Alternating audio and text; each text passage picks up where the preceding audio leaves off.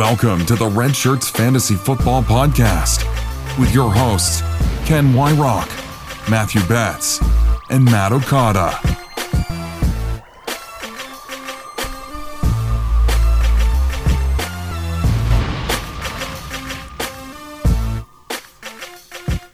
Welcome to the Red Shirts Fantasy Football Podcast. I am your host, as usual, Ken Wyrock, joined by my complete crew. Matthew Betts is back to join me and Okada. Hey, Hello. guys, are your brackets busted? Are you paying attention to the March Madness anymore? I definitely am, for sure. I'm a huge North Carolina Tar Heels fan, so as long as they're in it, I'm watching for sure. I'm not paying attention, but I've checked my bracket recently, and I have all but one of my Elite Eight teams still in the tournament, so that's good. Okay. Who do you have winning it all? That's Gonzaga. All right, they're playing right now. well, they're up now, so that's a good look for you there. Yeah, they're playing right now in Anaheim, like 20 minutes from me. I was gonna maybe think about going and watching, but I and you're had not a at the podcast game? to record. Oh, priorities, my dude. Yeah. No, I'm just kidding. Well, anyway, we are the Red Shirts, and we are here to talk the winners and losers of the free agency period this year. There's lots of news to talk about, too, so tell you what, let's just go ahead and jump right into that. I've just been handed an urgent and horrifying news story. And I need all of you to stop what you're doing and listen. Well, there's two real big, real sad pieces of news right off the bat here today. We'll just kind of clump them together since they are retirements. Rob Gronkowski and Jordy Nelson, just in the last couple days, announced their retirements from the NFL. I know for a fact that Mr. Okada is likely going to sob and cry on this podcast, but seriously, what are your thoughts on the timing, what it's like for them, what it's like for the team left behind? Tell me how you're feeling about these retirements right now. Yeah, so I'll definitely jump in on Gronk because obviously he's my boy, and I did not realize how sad I was going to be. But the day after he retired, when I went into the NFL Network and we did a show on it, basically a whole show, I was like, this is like my uncle has died or something. It's like a guy that you just love. He's really fun, and you feel so close, and now he's gone, and I won't get to see him again. Except, I have a pretty sneaking feeling that he's going to be back. Mid-season, towards the playoffs, Tom Brady's going to text him and be like, yo, just pop in for a few games. What do you think? And then he's going to say, I'm pretty bored over here. I'm still only 29. I'm coming back for a few games, but we'll see. Okada, I guarantee you he will not be bored. With the amount of partying and That's true. He's fun never that guy bored. has, he's going to have a great offseason. But yeah, I agree with you. And his agent, whose name is escaping my mind, you guys know it? Drew Rosenhaus? Rosenhaus, yes, thank you. Already said that there's a chance he comes back. So I agree. I think he takes the offseason, enjoys himself, and then maybe gets that itch closer to training camp, and once the season starts, he might jump back in. So I definitely agree with that. In terms of Jordy, unfortunately, I think it was time for him. We kind of saw that decline come as soon as he left Green Bay. But man, those years in Green Bay were fun, and he was fantastic for fantasy. So cheers to you, Jordy Nelson. We will miss you. Enjoy retirement. He's probably going to be on the farm, isn't he? That's what he does. Yeah, these two guys, I mean, last year is not the best year to use to say they were super fantasy relevant, but their careers, 100%, they were top flight fantasy football players, and it's truly sad to see them retire from the football league. So they will be missed. Hopefully we'll find new guys to kind of fill their voids on their respective teams.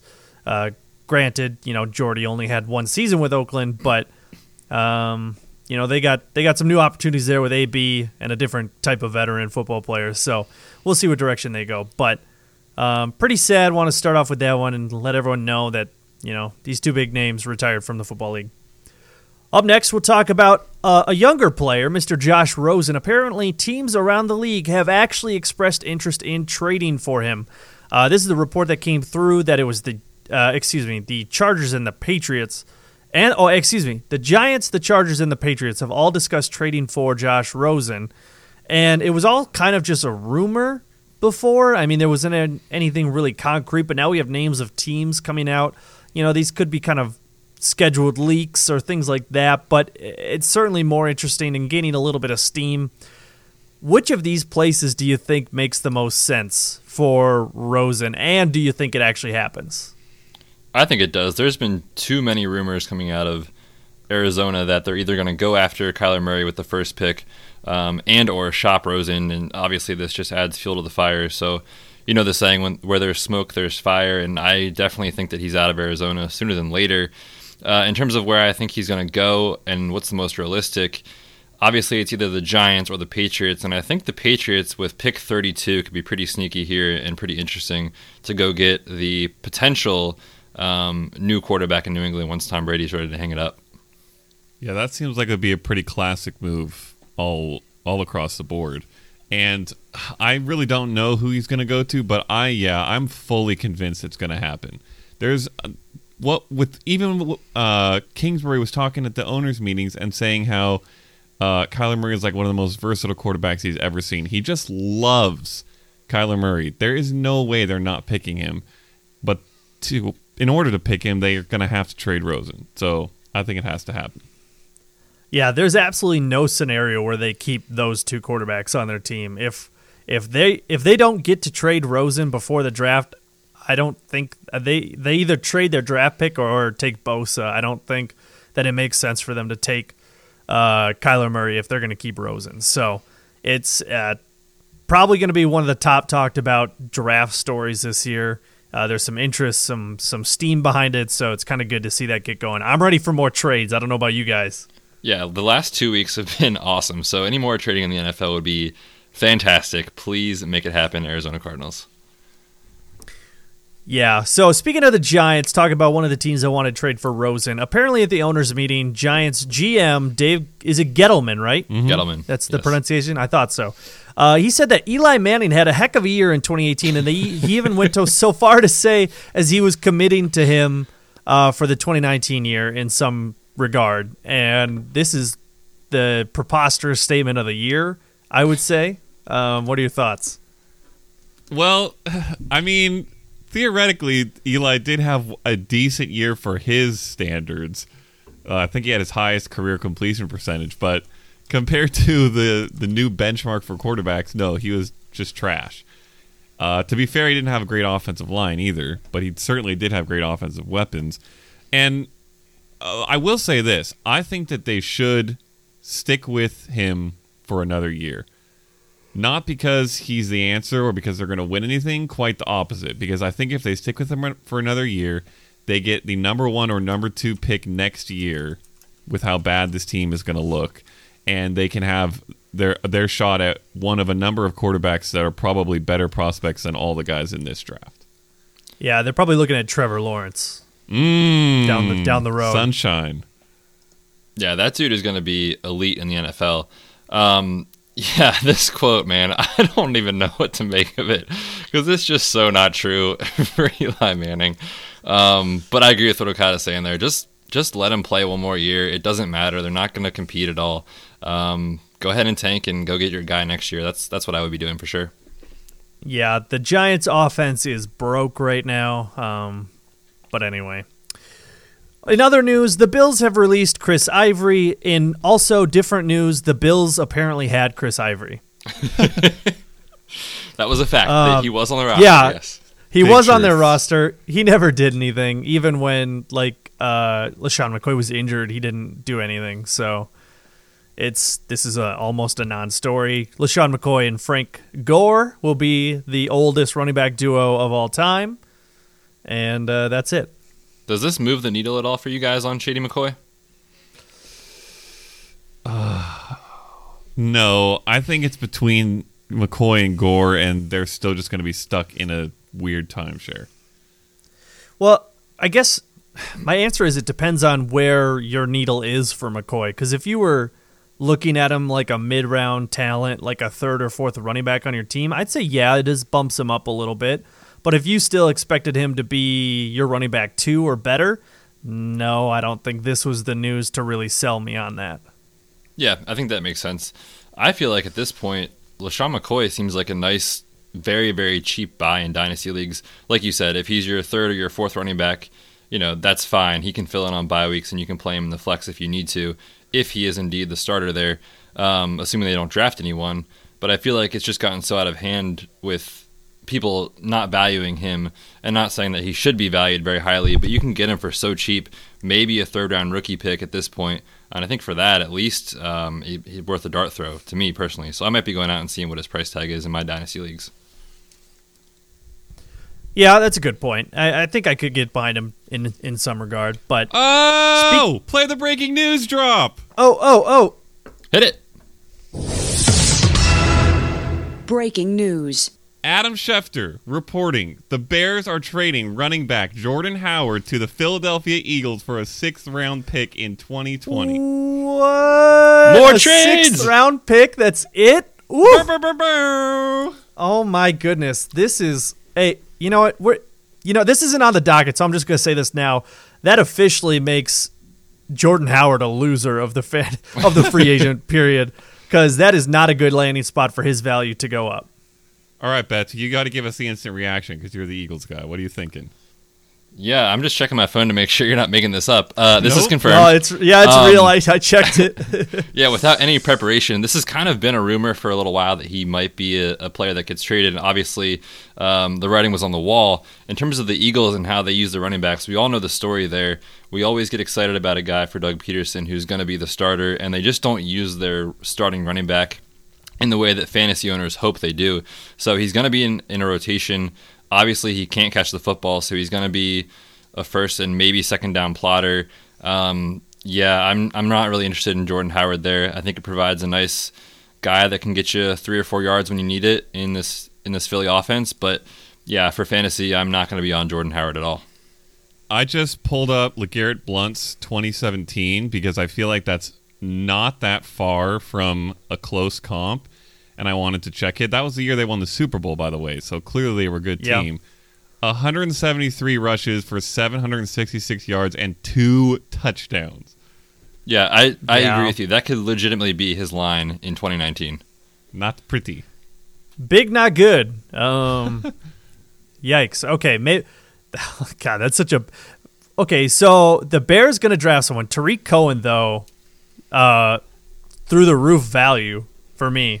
Because even if it's a rookie, they're not going to just take over all 3 downs right away. There's no running back in this draft that's able to take that away day one. Not a chance. So Tariq Cohen instantly gains value. Yeah, and the Bears don't have, I think, a first 2 rounds. Let me pull it up really quick. Yes, 2 rounds. You know You're that's right? So I know that's right. Yeah, they're not getting a top-end running back. So they might get sort of a lower-end, sleeperish type guy, maybe.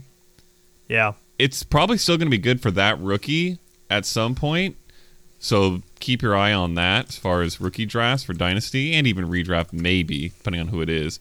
But yeah, I agree. This is pretty big for Tariq Cohen. I don't know that I'm quite as hyped about it as you guys. Obviously, it's a bump to his value. But I think the real winner here is Mike Davis. Oh, that's right. They just signed him. So it's not I was just looking that up. Yeah, so it's not like Tariq Cohen is the only show in town. Obviously, Mike Davis isn't the most explosive and dynamic running back in the league, but he showed some good, good skill last year and was productive in Seattle. So I think he's obviously the biggest winner. I think Tariq Cohen's role is going to remain largely the same, maybe a few more touches, but between Mike Davis and whoever they draft, I think is going to battle it out for that old, quote-unquote, Jordan Howard role, if you want to call it that. So he's a huge winner in this trade for me. Good call. Very interesting. Also, that would make Josh Adams, I guess, the loser over on the Eagles. Yeah, not that he was really anyone to count on. Right, and they were rumoring they were rumored to cut him anyway. So now it just might happen. Sure. Yeah, that makes sense. All right, well, let's move on to the news we have left here. I was going to say, speaking of mediocre running backs, and then a news story about another mediocre running back dropped, so that was perfect. So I was going to say, speaking of mediocre running backs, Isaiah Crowell signed a 1-year deal with the Oakland Raiders worth up to $2.5 million. I believe that's on some incentive-based value there, but probably a sign that Marshawn Lynch probably won't return. It looks like Chris Warren, and they tendered Jalen Richard. So I think that rounds out the backfield pretty nicely for them now heading into the year. What are your guys' thoughts on this? This is going to be tough for me because I've kind of tried to get on the Crowell hype train a couple different times, and it's crashed before it got out of the station. Like, he had some really good-looking moments with the Jets last year. So if the Raiders' offensive line gets back to where it was and Antonio Brown stretching the field and this team is better than we expected, he could be a legitimately okay flex running back, maybe even an RB2. Maybe. But I think that's probably optimistic, and I'm going to be nervous. Yeah, Crowell is going to run for 200 yards at least once next year, and then run for 7 yards the following week. I am not interested in Crowell at all. I think if you own him in a dynasty league and someone's excited about this, sell him immediately. That's my opinion. I'm also not convinced that they go into the season with those three guys as their core of running backs. So watch for them to look towards someone in the draft, and obviously that changes things. So for now, I think we can pencil Crowell in as a starter. I'm not sure it stays that way, though. Yeah, because they have 2018 preseason rushing yard leader Chris Warren. Let's Boom! go. Whoa. I actually do like Warren. I was going to say, do you really like him? I like him to a degree. I mean, Yeah. I think he has a chance this year now, especially if this is just their backfield. I think there's a good chance that he can step ahead of that crowd. No problem. Yeah, and it's not like Jalen Richard's role, personally, I don't think is going to change much. So, like you said, it's a two-headed monster there, or a two-man race for that early down work. So, yeah, again, Chris Warren could definitely be the guy. It's not a lock that it's Crowell. All right, and then up last on the news, we're going to talk about a rule change in the NFL. Okada, take it away. Oh, my goodness. All right. So, for anyone who hasn't seen already, the coaches and owners have passed a new rule, largely, obviously, inspired by the Saints-Rams play with that pass interference at the end of the NFC Championship game, that all pass interferences, defensive and offensive, including non-calls that people think are pass interference, will be reviewable. So that's challengeable by coaches until the last 2 minutes of each half, and then it's booth review, pretty much like every other type of play that has a challenge. So this is kind of interesting in a lot of ways. For fantasy, I'm not sure what necessarily it's going to affect, except that theoretically you might get a few more pass interference calls than you would have, which means teams are going to be maybe down in the red zone a few times that they wouldn't have been otherwise. But it's probably not going to have too big of an effect. However, I did just want to say briefly that anyone who is talking about this rule being horrible or the end of the world or going to extend games by 20 hours is stupid. Please stop. There's the same amount of challenges every game, so it's honestly not going to add any time at all. But beyond that, people have this concept that replay is horrible for any sport because it adds all this time. For baseball, I can understand that argument because baseball is this super slow thing that drags on for forever. I still love it, by the way, but that's just a fact. And, but for football, when have you ever got to the end of a football game and been like, would this thing hurry up and end? That's not how it works. Nobody is begging for a football game to be 5 minutes shorter. So Also, shush up, take your horrible opinion, and shove it where the sun don't shine. Thank you, and good night. I was going to say also, and I don't even know if you mentioned it, but they're not allowed to do it in the last 2 minutes either. Yep. So those big Hail Mary plays at the end of the quarter, at the end of the game, they can't be reviewed for this. So it's not going to matter then. Probably the only time that it really would matter the most or could be the most useful. So there's no reason to fret. I promise. I have two things to say about this. One, Kent, how great is it to listen to Okada on a soapbox? I just sit when here he gets and crack going, up the entire time.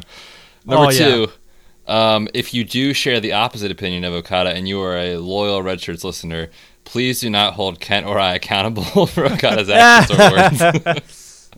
But Yes, also feel free to exactly. at me on Twitter so that I can correct you onto the right path before you disintegrate from horrible takes. All right. Well, tell you what, that wraps up the main portion of the news, but we have our local friendly PA in the building. So, Okada and I tried to talk about an injury on the last show, and we really just didn't know what we were talking about. So we want to dish it over to you. There was news that Doug Baldwin needs sports hernia surgery in April, and from my understanding, maybe some others. I want to know what you've seen on Mr. Baldwin, and maybe you have some insight into his recovery timeline and anything else. Yeah, first off, great job last week, guys. That was a valiant effort. I appreciated that for sure. In terms of Doug Baldwin here, it's looking rough for 2019. Like you said, he is rumored to need an additional knee and shoulder surgery. What those are, I honestly don't know. But we know that Doug Baldwin's knee injuries go back now to last summer. Entering training camp, he was dealing with a knee injury that just lingered throughout the year. He was in and out of the lineup multiple times, and obviously just wasn't himself. In terms of the sports hernia surgery, he suffered a groin injury midway through the season, and again, that affected him multiple weeks. These sports hernia surgeries and these diagnoses, you'll oftentimes hear them called basically core muscle repair surgeries or sports hernia surgeries. It's kind of a junk medical term for any injury to the groin or core muscles that needs repair, typically connective tissue around the area that needs to be shored up and stabilized. So that's what's going to happen there for Doug Baldwin.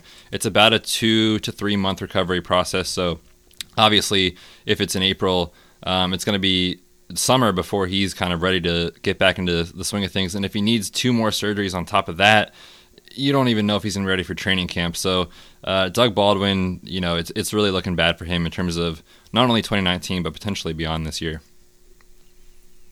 Yeah, Okada and I kind of expressed similar sentiments on Baldwin. I'm kind of over him, and I think his time is done. He can't stay healthy. He's being outshadowed by Lockett and even more to a degree, and I just don't see it turning around. So, yeah, I'm with you on that. All right, so that's all we really have for injuries right now. Obviously, it's the offseason, so not a lot going on at the moment, but we're going to go ahead and swing over to Okada's fun fact of the day, or week, or month, I guess. We haven't really gotten one in a while, so Okada's fun fact. Yeah, I'll try to keep these flowing in maybe over the offseason so we can kind of keep learning from them. So here's what this one is. I took a look at running backs who got a decent number of touches, so we set the minimum at 150 last year, and look for maximum efficiency with those touches. And what I've narrowed it down to is a short list of guys. So I'm going to give you the numbers, and then I'm going to tell you the guys. So 5 yards per touch, that's rushes and receptions. At least 5 yards per touch. And a touchdown, so rushing or receiving, scored a touchdown every 20 touches or better. So theoretically, what this means is if you gave these people 20 touches in a game, they would get 100 yards and a touchdown. Does that make sense? Yeah, that makes more sense. Yep. Okay. The other stuff. Yeah, you lost me there for a minute, but you wrapped it up nicely. All right. Here's the list of the guys that met this criteria. Todd Gurley, Melvin Gordon, Kareem Hunt, Alvin Kamara. That's your number 1, 2, 3, and 5 running backs from last year. The only guy who's not there is Saquon. He just missed on the touchdown rate thing. Can you say the names again? Yeah, Gurley, Gordon, Hunt, and Kamara. So that's 1, 2, 3, and 5 on fantasy points per game. So those are basically the top 5 most efficient guys. Then here's the other 4 guys who met this criteria. And this is where the fact is important. Aaron Jones, Kenyon Drake, Derrick Henry, and James White. Now, James White, throw him out because he's never going to get 20 touches. But the point of this factoid is this. Aaron Jones, Kenyon Drake, Derrick Henry. These are all guys who we could potentially see jump to a 20-touch per game role in 2019, who for one reason or another didn't have it last year. Largely coaching issues, and they all got coaching changes. So theoretically, if these 3 guys got the kind of workload that they could get potentially, you're talking about an efficiency level that puts them in RB1 conversation easily. Yeah. Wow. I mean, you're always going to have... I was kind of surprised when you said Derrick Henry's name because I know definitely it was those last 3 or 4 weeks that brought him up into that territory, but still it's impressive. And Aaron Jones, I'm an avid fan of. And what was the other one? Kenyon Drake. That one I'm still not sold on, but maybe later in this offseason we'll see how it looks. Yeah, that is super interesting, mostly because of the fact that we have all been fans of Aaron Jones, so I definitely agree with that. There's been rumors that Green Bay is going to employ a committee, so if they don't do that, then yes, Jones is going to be fantastic. Derrick Henry, I think, is the most interesting one because we don't really know what to make of him in fantasy anymore because of what we've seen so far. He's either fantastic when they give him work or terrible because he doesn't get the ball. And now he's got a new coaching staff coming in. There's rumors that they're going to build around him. I feel like for me personally, until I see it, I'm out on Derrick Henry. But this statistic is definitely eye-opening, and maybe I shouldn't be out on Derrick Henry. I don't know. We'll see. Yeah. So here's the quote from Mike Vrabel. He said, "Quote: I think that is where the whole plan would like to start." Vrabel said, "If Derrick can do what he did at the end of last year, at the start of this year, he's certainly going to get a lot more opportunities." So that's some decent praise. I kind of agree. I'll see it. I'll believe it when I see it. But Deion Lewis is still an effective running back in the passing game, and you need to have a pass catching running back to be truly good in this era of fantasy football. So we'll see. All right. Well, that's going to go ahead and wrap up the fun fact of the week. So let's get into the free agency winners and losers. Son, when you participate in sporting events, it's not whether you win or lose, it's how drunk you get. So let's move into our free agent winners and losers of the 2019 offseason. We'll each give you one winner and one loser. Let's go ahead and kick it on over to Betts. You can lead this off. We're going to start with the winners, go around the horn, and then repeat with the losers. So tell me who your free agency winner is. Yeah, my free agency winner is a Kent Wyrock favorite, one of Kent's favorite players here, former Minnesota Viking, Latavius Murray, who literally entering the free agency period had little to no value in any sort of fantasy football format. The only reason he was getting any work last year was because of injury to Dalvin Cook. Now he signs a deal with the New Orleans Saints, who they support fantasy running backs very, very well. The best in the league, in fact, over the past 3 years. J.J. Zacharyson put out a tweet a while back saying, the New Orleans Saints as a team, they, over the past, I think it's like 7 or 8 years, are either first or second in the league in fantasy points. So Latavius Murray goes to a fantastic situation where he kind of assumes the Mark Ingram role. I think people aren't really talking about this the way they should be. Sean Payton has already said that Alvin Kamara isn't going to all of a sudden be a workhorse back. He's still going to be amazing, and he's still going to be an elite fantasy option, yes. But Mark Ingram leaves behind almost 14 touches per game from last year, and I think Latavius Murray gets those at least close to it. So if he gets 10 to 12, even up to 14 touches in a game in that offense, yeah, he's a low-end RB2 for me, and I don't think anyone's talking about him that way. Yeah, even though I'm the resident Latavius Murray hater here, even I have to admit that this is an upgrade for him and probably a good landing spot. Probably as good as it could have gotten for him, I would say, for his value. I don't think he was going to be the lead back anywhere, and that was any kind of decent offense. So this is a good spot for him. Pairs really nicely with Kamara. It's a good landing spot, and he still sucks. Hey, I didn't say he was talented. I just said he's a winner. Yep, and that's kind of the key. Opportunity drives fantasy football value, and Latavius Murray, he gets one more year of opportunity for some reason. Yeah, and 100%. And I think the biggest thing is going to be touchdown value. So that makes him, in my opinion, a really good target in best ball and DFS too throughout the season. So if you play either of those things, probably keep an eye on Latavius Murray and slipping him in certain situations for that. All right. Well, tell you what, we can go ahead and wrap up Latavius Murray and swing on over to our next free agency winner. Okada, would you like to go next? I would love to go next, Kent. Go for it. Because the guy I'm talking about is actually in the news today. His name is Chris Godwin of the Tampa Bay Buccaneers, wide receiver. And the news is that Mr. new head coach Bruce Arians has apparently said out loud that he thinks Chris Godwin can be close to a 100-catch guy, and has also said that he has a very good chance of sliding into the slot role on the team, which we had potentially discussed. I don't know if we discussed it, but it was often discussed being a target for their rookie guy, Justin Watson. Is that his name? Is that right? Yeah. But if Godwin slides in there instead, that is a huge deal because slot production for fantasy is always better than outside production. All of that aside, which we can potentially put up to a little bit of coach speak, although the slot thing, again, really is important. But this team dumped Deshaun Jackson and lost Adam Humphries. Both of those have really big impacts on Chris Godwin's potential production. Just Jackson from a down the field and potentially even touchdown scoring kind of perspective, because Godwin can do both of those things. Humphries from a short to intermediate kind of route guy, middle of the field receiver, because Godwin does that really well too. Honestly, he's a really well-rounded receiver who can do a lot of different things. And he has shown extremely great production with Deshaun Jackson out. I just pulled up the splits. He's played 25 games with Jackson, 6 without him. His PPR fantasy points go from 7.5 with Jackson in the game to 15 with Jackson out of the game. Literally twice as many fantasy points per game. And you're talking about 73 receiving yards per game with Jackson out versus 37 with Jackson in. So, and that's just Deshaun Jackson. We're also talking about Humphries being gone. I think that the Bruce Arians offense is also a boost regardless of what he says about any one person.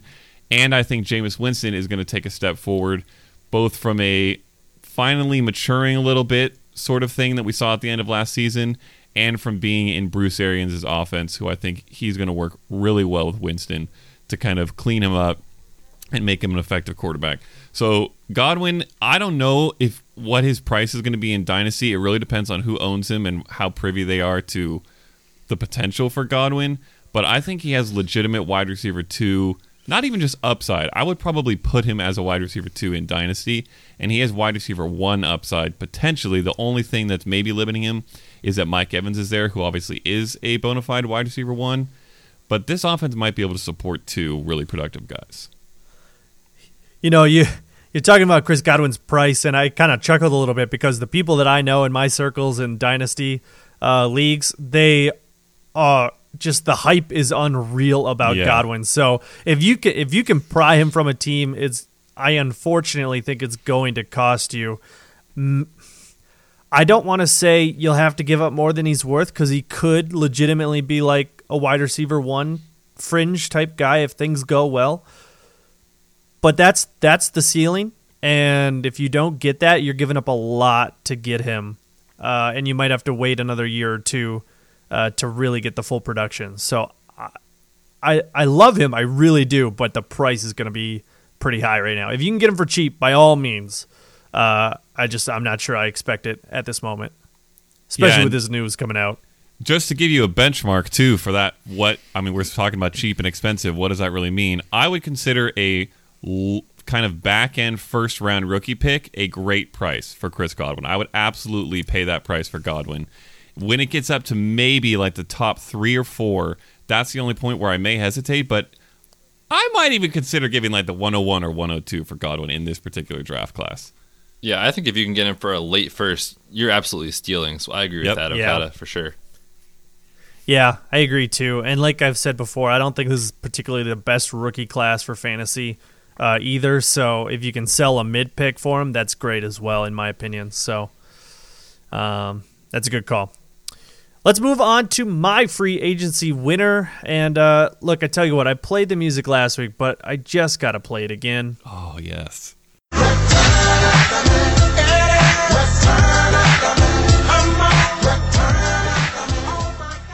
Return of the Marlon Mack. It is Mac Daddy time in Indianapolis. I've talked about this so much, about how they had so much money going into free agency and they're going to get a running back. I expected them to get to Bell. They phased out pretty quickly on the Bell signing situation, and they really didn't try to get anyone else. You know, they signed Betts' favorite receiver on the planet, Mr. Funchess. Love that guy. But that was really all they did, and this is great because I think this is a great offense right now. Their offensive line is decent to good. T.Y. Hilton is still in his prime. Funchess, whatever. He's Funchess, but he's a fine too. Marlon Mack is their lead guy. They got Hines catching the ball, but Mack does that a little bit too. They're confident in their offense right now, and they showed that by not throwing cash at people in free agency. They could still go after guys in the draft, but like we've said before, the running back class is not that strong this year. Unless they use their first pick on a running back, which I don't imagine they will, then that'd be the only time there would be someone to compete with Mack right off the bat. I think Mack's the leader, hands down, unless they trade for someone, which would be pretty dumb, I think, at this point. So Marlon Mack heads into 2019 is probably my gotta-have guy on all rosters right now. That could change, obviously, with new news, but I think for the price he's going to be, which would be probably third round, is kind of where I'm thinking at this point in time. Redraft third round. Third round. I'm thinking end of the second, I'd be fine taking him, honestly. Early third, no problem. If he's my third player, I'd be ecstatic. Yeah, and to speak to that too, you kind of mentioned what they might do in the draft. They have a super young core of running backs that they seem happy with. Like you said, they didn't spend money in free agency on a running back. They've got Marlon Mack. They've got two guys they drafted last year. Okada's guy, Nyheim Hines, and Jordan Wilkins is the other second-year player this year. So they spent picks on those guys last year. They seem to be happy. I agree with you. Marlon Mack easily is going to be pushing that RB1 borderline ranking for me if things stay status quo heading into August. So, yeah, I love him as well, and this is a huge, huge win for Mack. Yeah, and as far as going into drafts, he's kind of, I think, at the peak of a tier of running backs that you fall down to if you don't get one of the sort of what I would call elite bell cow guys. So, like, when you run out of the David Johnsons and Dalvin Cooks and maybe Nick Chubbs, although obviously that situation is a little more interesting, then you get to the guys like Aaron Jones, Sony Michel, Marlon Mack, Damian Williams. I think he's right at the top of that tier. So if you don't happen to have a first-round pick, basically, and can't get one of those early guys, or even if you just want to wait a little bit and start with two receivers, Marlon Mack is going to be a great, great guy to get in the third round.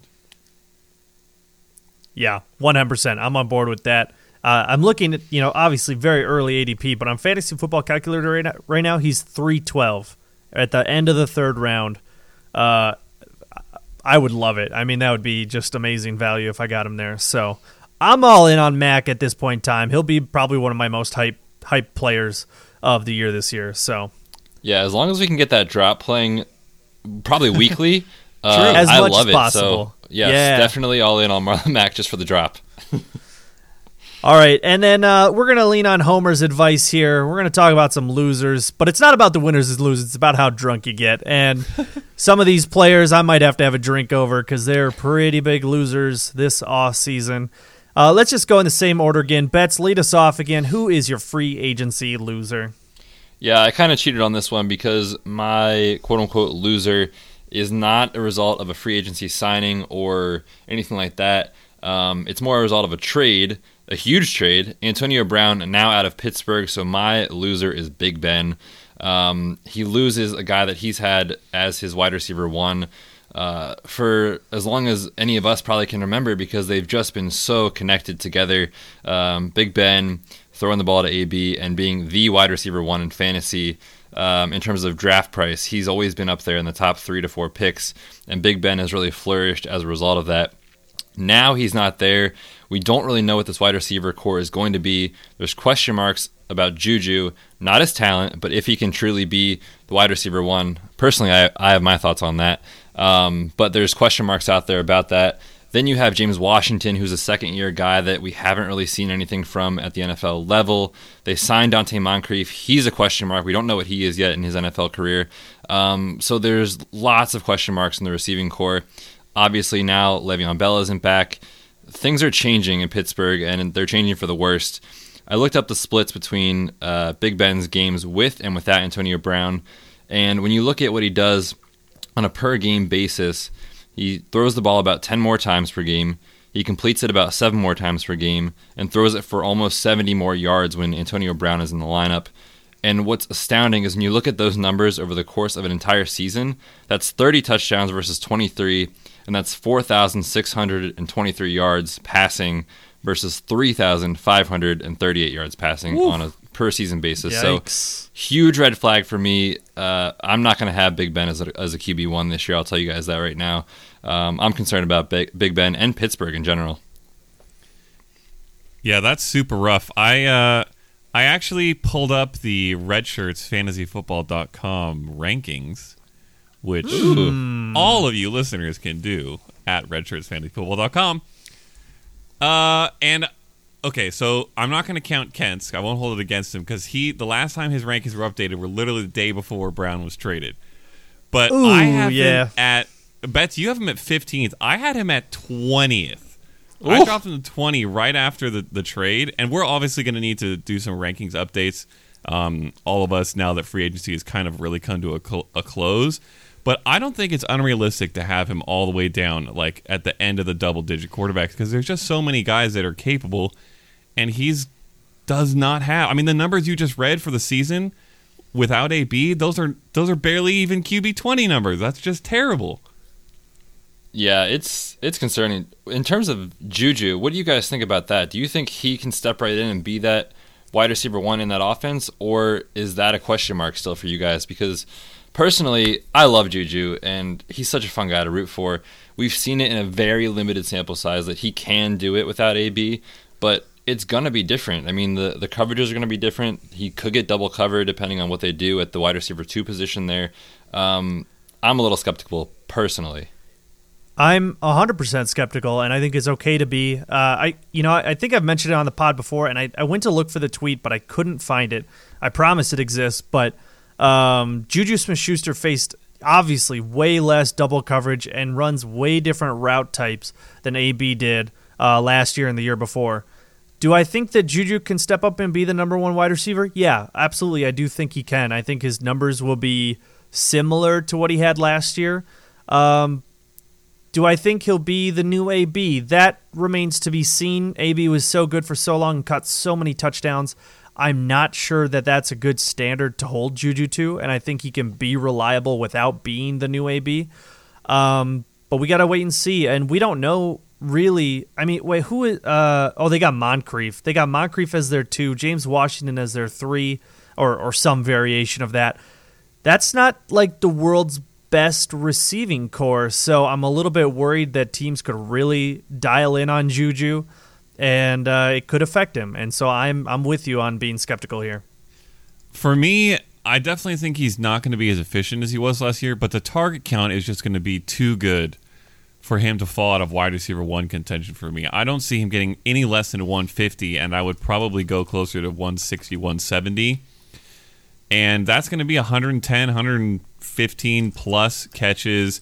I think he's going to get probably double the touchdowns he had last year because AB was obviously a touchdown hog. He led the whole league. So I think he's going to easily challenge 8, 9 touchdowns, maybe double digits. And with those kind of numbers, I don't think there's any way he falls out of wide receiver 1 range. So I'm going to have him as probably mid to low end wide receiver 1. Maybe that means I'm less skeptical. I don't know. No, that's fine. I think that's probably a reasonable range for him. But it's it could affect him this year, especially early when he's adjusting to the new style of coverage and stuff. That could affect him. So we'll see how that goes. But Okada, you know what? We'll swing back to you here like we did the first time round. Who is your free agency loser? So I put 2 names down because I'm Okada and I like to cheat, and it wouldn't be proper Redshirt Pod if I didn't cheat. So I'm just going to say them both, but be brief on both because it's easy to be brief on both. Tevin Coleman, just terrible. We've all been waiting for literally years for the free agency moment in this year when his contract would be up and he would leave because Devonta Freeman's clearly their RB1 and Coleman was too good to be a backup. And he goes, and no one really knows who's the backup. There's about 4 of them in San Francisco. But I personally think that McKinnon's going to take a little bit more of a lead role, and Coleman's going to be a little bit more complimentary. I think that might be hot takey. It might be split 50-50, something like that. as far as what analysts think is going to happen. But if for no other reason, they're paying McKinnon more money, and they did not cut him. So I think that really sucks for Coleman. He had potential RB1 hopes if he went to the right team, and now he definitely does not. And then the other one, Eric Ebron, the Devin Funchess signing is really what hurts him, which is interesting because he's not even the same position. But he should be, because Devin Funchess is fat and slow, but he's also tall and big and going to be a red zone guy. And Ebron lived off of touchdowns last year. I think he loses easily 4 or 5 of his touchdowns to Funchess alone, plus potentially just natural regression because his number last year was huge. And I think that puts him back down in the single digits for sure as far as touchdowns. So that's going to affect his tight end stock. He's still easily a tight end 1 for me, but not like maybe top 5 lock like he could have been. And to your point, Okada, he actually was a tight end at Michigan. So there you go. He fits the mold, man. He literally is a tight end, was a tight end, will always be a tight end. Yeah, and to circle back on McKinnon, rather on Coleman, but really on all the running backs in that backfield, I just don't know who to pick. Even Breda is a good running back. I have no clue which one to pick, and honestly, I think I might just take the cheapest of the 3, to be perfectly honest. I don't know if they're going to run a 3-headed, running back style of backfield, but, one could get injured. McKinnon, obviously, coming off that injury. Breida himself, injured pretty often. He usually plays through it, but he's got his own deal. Coleman, I'm not sure about his injury history, but I think it's been pretty clean. But anyway, they could trade someone. Maybe they trade McKinnon away or something like that and try and make more sense out of their own backfield. But it's just chaos, and I don't like it. I don't like when there's 3 good options. They love it, I'm sure. I'm sure in real football, the 49ers are ecstatic right now. But as fantasy players, we all just despise them for it. Yeah, that's kind of what I was going to say is, as much as we hate it, they love it because they're not paying Coleman as much as they should have had to pay him. So they have a wealth of talent for less money than probably even Le'Veon Bell is getting paid alone, but certainly more than Le'Veon and his backup or pretty much any other duo from a cost to talent ratio. It's just insane there. And we know that Shanahan likes to mix up his backs, and these guys are all versatile. So it's not like any one is pigeonholed, and so one of them is going to be out on first and second down. They could one drive it's Coleman, one drive it's McKinnon, one drive it's Breida, then Mostert happens to come in. It's going to be crazy. I have no idea what's going to happen for fantasy. Do they still have Mostert? Yes, did they resign Mostert? Mostert? Oh, my God. Okay. That's just terrible. So here's the take-home point. We know nothing, and we have nothing to offer you. In terms of basically, analysis. We know nothing. We just talk a lot. That's the only thing we're here for. We don't really know anything. No, I'm just kidding. But all right, I'll wrap up the losers here. I got to tell you, I'm going to go with the first one on the list. And if you guys are looking at it, you're going to be shocked. And I'm still not sure if I'm confident in this selection, but I think Saquon Barkley could be the biggest loser. Ooh. And I don't want him to be because he's talented. He's really good. But when you surround him with Sterling Shepard, Golden Tate, Corey Coleman, and Evan Engram is good. I'll give him that. And Eli Manning, you have full confidence in Eli Manning to be your quarterback. I don't have confidence in the offense. And the offense needs to be kind of good for the running back to score points. He can't do it all by himself. At least last year, Odell Beckham was on the field and drawing coverage and moving defenders out of the box. When Odell Beckham wasn't playing last year, there was 4 games where Barkley played, and he scored almost 4 points less in half PPR. He had less receptions by almost 2 per game. He had less yards, he had more rushing yards, oddly enough, but that's a small sample, so I'm not going to hold too much on that. But he gets used less because the offense does not get going. If the Giants had used this offseason to get maybe some better offensive linemen, cut or trade or something Eli Manning, commit to drafting maybe like a Kyler Murray or a Dwayne Haskins, without a doubt, Saquon Barkley increases in value to me. Like any even lateral or good moves just is good. But they ruined any chance of this offense working, and Barkley needs that to get touchdowns. I don't think he can win it with 75-yard touchdowns. As much as he is prone, or maybe not prone, but likely to do that because that's what he does. He's a home run hitter. It's going to happen less this year than last year. I guarantee you that right now, if their offense looks like this going into the year. You know what this just made me think of, Kent, when you were talking, was essentially the same argument people had about David Johnson going into last year. We knew the offense was not going to be good, and there was a lot of people, I think myself included, just kind of saying, he's so good, how can he not produce? And obviously we saw what happened there. Granted, he was still a high-end RB2, but it didn't feel like it. And I kind of agree with you that I'm a little bit more worried now, after analyzing this for the last couple of weeks, that it could be a similar situation. Personally, I'm not drafting Saquon Barkley with the first overall pick in my draft if I have it. He's still going to be a good fantasy player, like you said. He'll get his, but he's not going to live up to the draft capital you have to invest in him, I think, this year, unless we see something crazy happen and they change, like you said, their personnel. So the way things stand right now, yeah, I would agree with you on that. Okay, so to quantify it for our listeners, I'm not 100% sure whether I agree with you guys or not, but I want you to quantify it. So, great example you just gave was David Johnson. He was going as the number 1 running back, maybe number 2, and he slipped down to like RB12, I think it was. Where do you guys think that you might slip Barkley down to in drafts?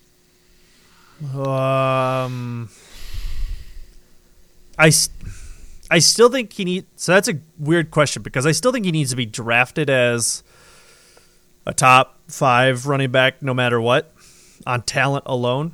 I think that gets him there. But... Is there a chance Kamara jumps him? Yes. Yeah, I think so. For me, he does. Woo!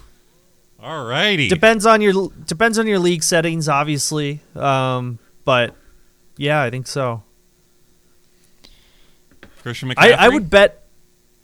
Oh, man. Yeah, probably. Wow. I don't For me, know. I'm not sure. Yeah, that's kind of borderline. That's flip a coin for me. Okay.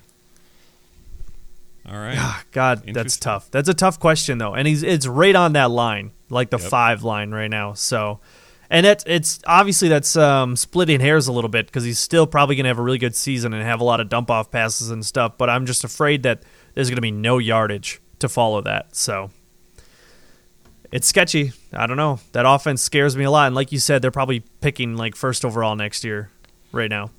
Yeah. What's really unfortunate for Saquon Barkley from a real NFL perspective is that his best years to be able to produce, he's going to be playing on the worst possible team, and we might not ever see the full Saquon Barkley potential in the NFL if the Giants don't sort this out sooner than later. Obviously, the shelf life for the running back position is not super long. I just hope we get to see Saquon Barkley in all his glory really, really do something and make a postseason run. So figure it out, Gettleman. Come on.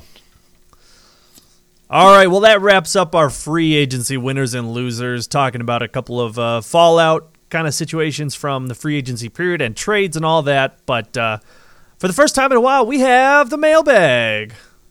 Can we talk about the mail, please, Mac? I'm dying to talk about the mail with you all day, okay?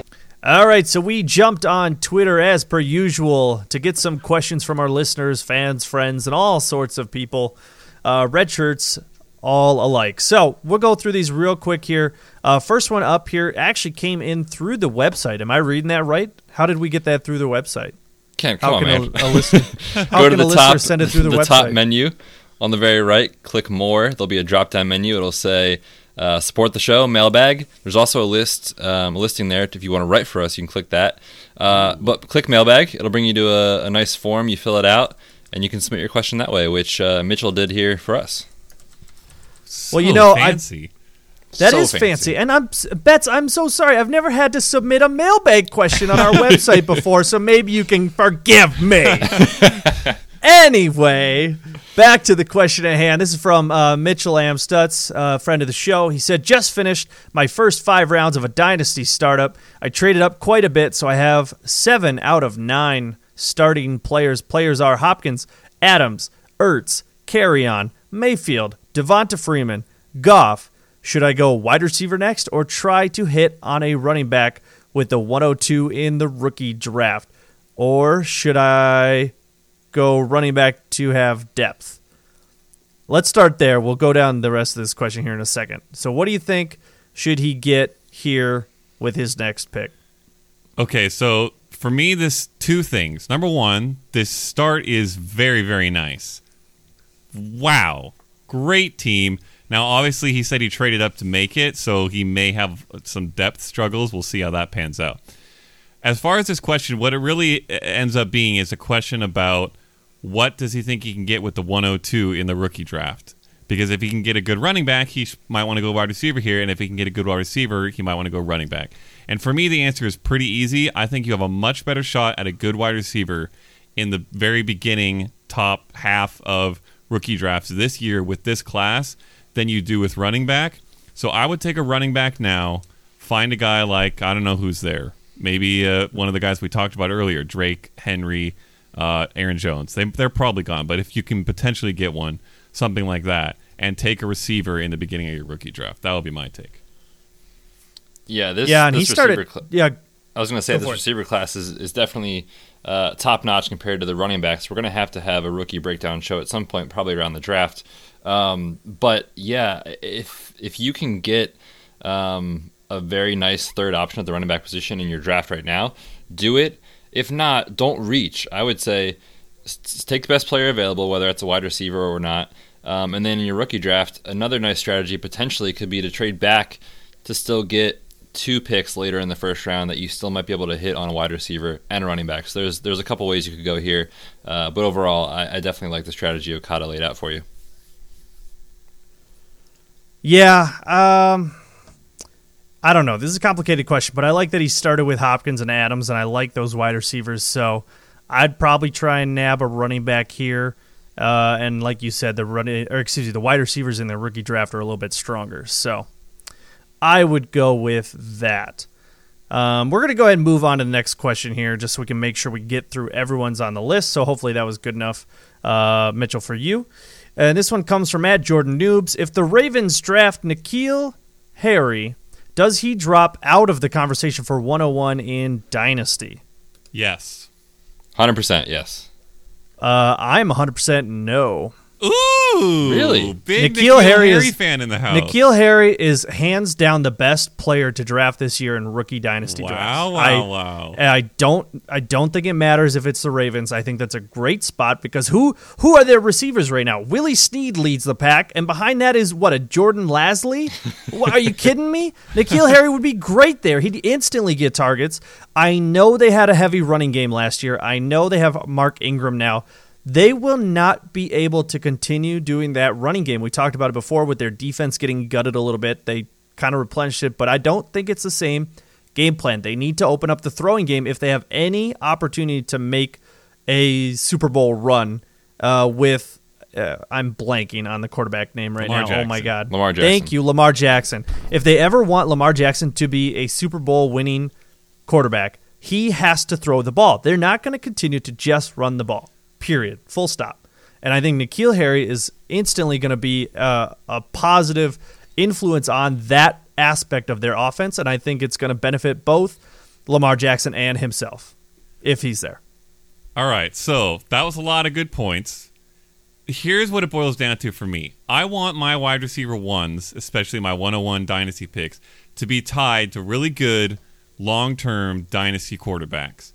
And I don't think it's a huge gap between N'Keal Harry and the next couple guys. Again, it's going to depend on where they go. If he goes to the Ravens, it's going to depend on where the other guys go.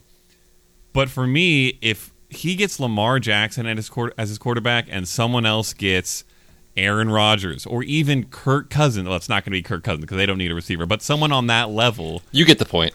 Yeah, thank you. I am going to lean away pretty quickly from N'Keal Harry. Plus, I happen to like another receiver better anyways, and it's not DK Metcalf by a mile. So for me, he would not be the 101 if unless everyone else also goes to a horrible option. Yeah, and I mostly agree with what you're saying there, Okada. Entering the draft, N'Keal Harry is my 101, so I do love the player. But like you said, these wide receivers are so landing spot dependent. I would be very hesitant on any of the guys that go to the Ravens, not just N'Keal Harry, so it's not a knock on him. I'm worried about it for sure. But like I said, we'll do a lot more rookie discussion closer to the draft, and we can figure out who that mysterious receiver is that Okada was just talking about. I can't wait to argue about it. No, unless you want to tell us now. All right. I do not. Well, let's make it through these questions here. We're at the tail end of the show. All right, this one comes in from @Kevin_Galusha, I guess. And it says, in a 2-flex PPR league, not super flex, so just one quarterback, would you ever attempt to grab 2 tight end ones or just load up on wide receivers? So I assume he just has 1 tight end slot. That's my assumption. I don't think it says that, but no, I would just take 1 tight end one. So for me, this depends a little bit on whether it's Dynasty versus Redraft. If it's Dynasty, and I think it probably is based on the fact that he's sending us the question right now in March, I am okay with it. I'm okay taking a top-end tight end because I absolutely want one, a top 3 or 4 guy in Dynasty. And then like a back-end sort of fellow, maybe a Mark Andrews. I don't know if you can even call Mark Andrews a tight end one, but someone at the very back end, maybe a Jack Doyle or something like that, who just kind of gives you some depth. If it's a redraft, though, there's no way I'm going 2 tight end ones. Yeah, I agree with you. And the other reason I agree with you, especially for redraft, is I feel like Kittle, Ertz, and Travis Kelce are probably all going to go around the same spot-ish and within 1 round of each other. So it's very unlikely that you'll be able to draft 2 of those guys just based off their draft position. But I will say we can ask Kevin about the specifics of this question because he's in our Slack channel because he is a Patreon supporter. Yeah. So, Woo-hoo. Kevin, you just hang tight. Come chat with us. We'll talk about it in more detail in the Slack channel. Absolutely. And if you want to get in that Slack channel, jump on Patreon and drop us a donation. We'd absolutely enjoy it. We can keep this podcast going. So, with that being said, let's move on over to the next question from @GMP_33 says, should we be concerned about Sony Michel's knees long term? I'm going to defer this one straight to Betts. And I'm going to defer this one straight to Okada. No, I'm just kidding. Although I would be interested to hear what you guys have to say. This is definitely a situation that I believe is going to be more beneficial for fantasy and the Patriots short term versus long term for sure. I think Sony Michel is a guy who's probably going to continue to be pretty successful in this league for maybe another 3-ish years or so, but I don't peg him as a guy who's going to play until he's 30 because of these knee concerns. We know he has a history of multiple knee injuries, not just last year, but also dating back to his time at Georgia with the ACL. He entered the league with the term that I hate, quote unquote, that bone on bone, which essentially just means that there's some sort of accelerated degenerative changes in the joint. We don't love that from a rehab perspective, and certainly from a performance perspective long term. Now, if you're a win now team and you want to go after Michel, he's going to be fine for a couple of years. He's not going to be playing, though, until he's 33, like Marshawn Lynch or something like that. So I hope that answers your question. Short term, not concerned. Long term, I am concerned. All right. I'm pulling up his age, 24. So he's 24 right now. I think you easily get 3 good years out of him.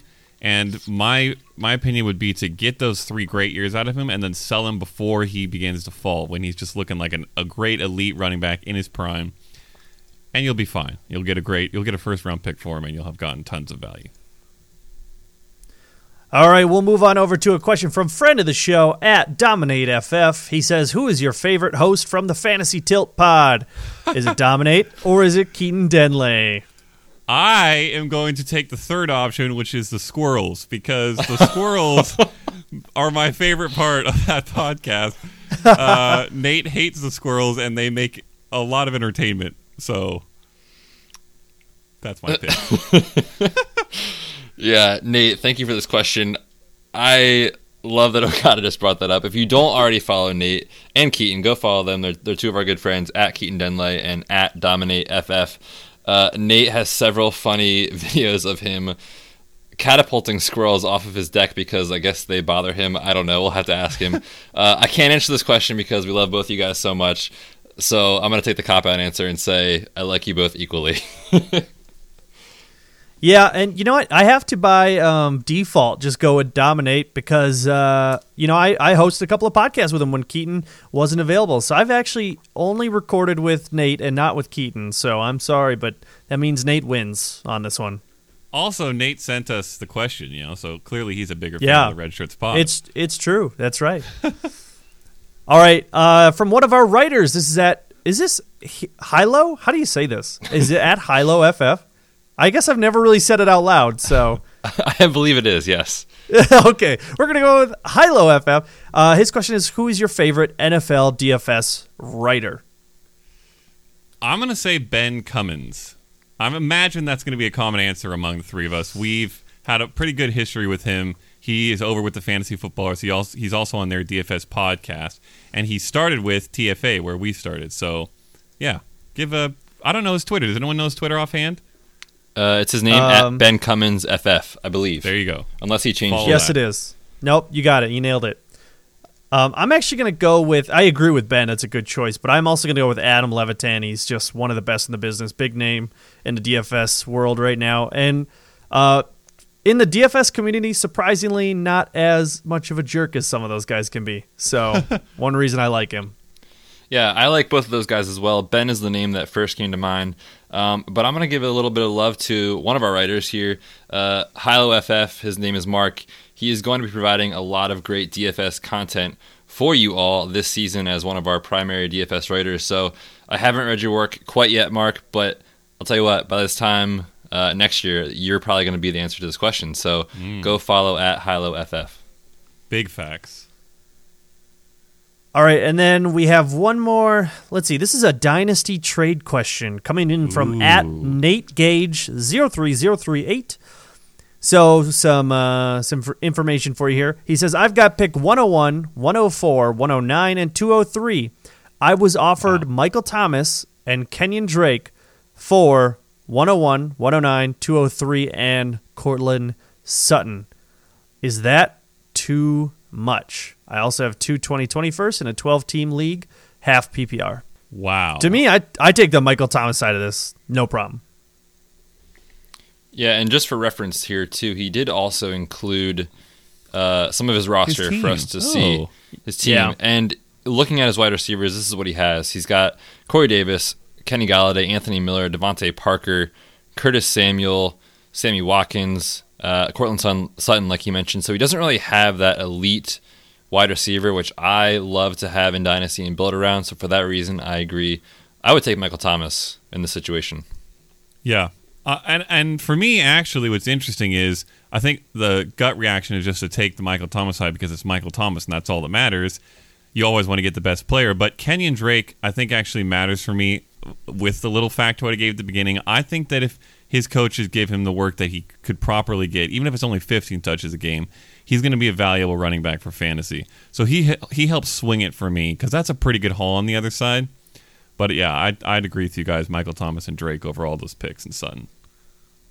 Yep, I'm with you there. So with that being said, that's going to wrap up the mailbag for today and today's episode, talking about the winners and losers of free agency. Pretty good episode, guys. Well done. Outstanding work here today. Make sure you check out redshirtsfantasyfootball.com. We have all sorts of content going up there as well as the podcast. And apparently you can submit your mailbag questions there, which I learned today. So that's outstanding stuff. Guys, anything else today? Not really, Kent. I think we covered it. Yeah, that was a great episode, guys. That was fun. In addition to what everything you just said, Kent, we are still looking for a few more writers. So if you're listening to this and you're intrigued about writing for the Red Shirts, please go ahead and either submit that form online or reach out to us on Twitter. We're very responsive, and we will get back to you as soon as we can. Also, and most importantly, Gonzaga just made the Elite Eight, and they're my pick to win the entire tournament. So, Woohoo! I needed them to win. That's good. All right, well, thank you for listening to this episode. And as usual, we are the Red Shirts. Thanks for tuning in to this episode of the Red Shirts Fantasy Football Podcast. Hit us up on Twitter at RedShirtsFFPod and check out our website, redshirtsfantasyfootball.com.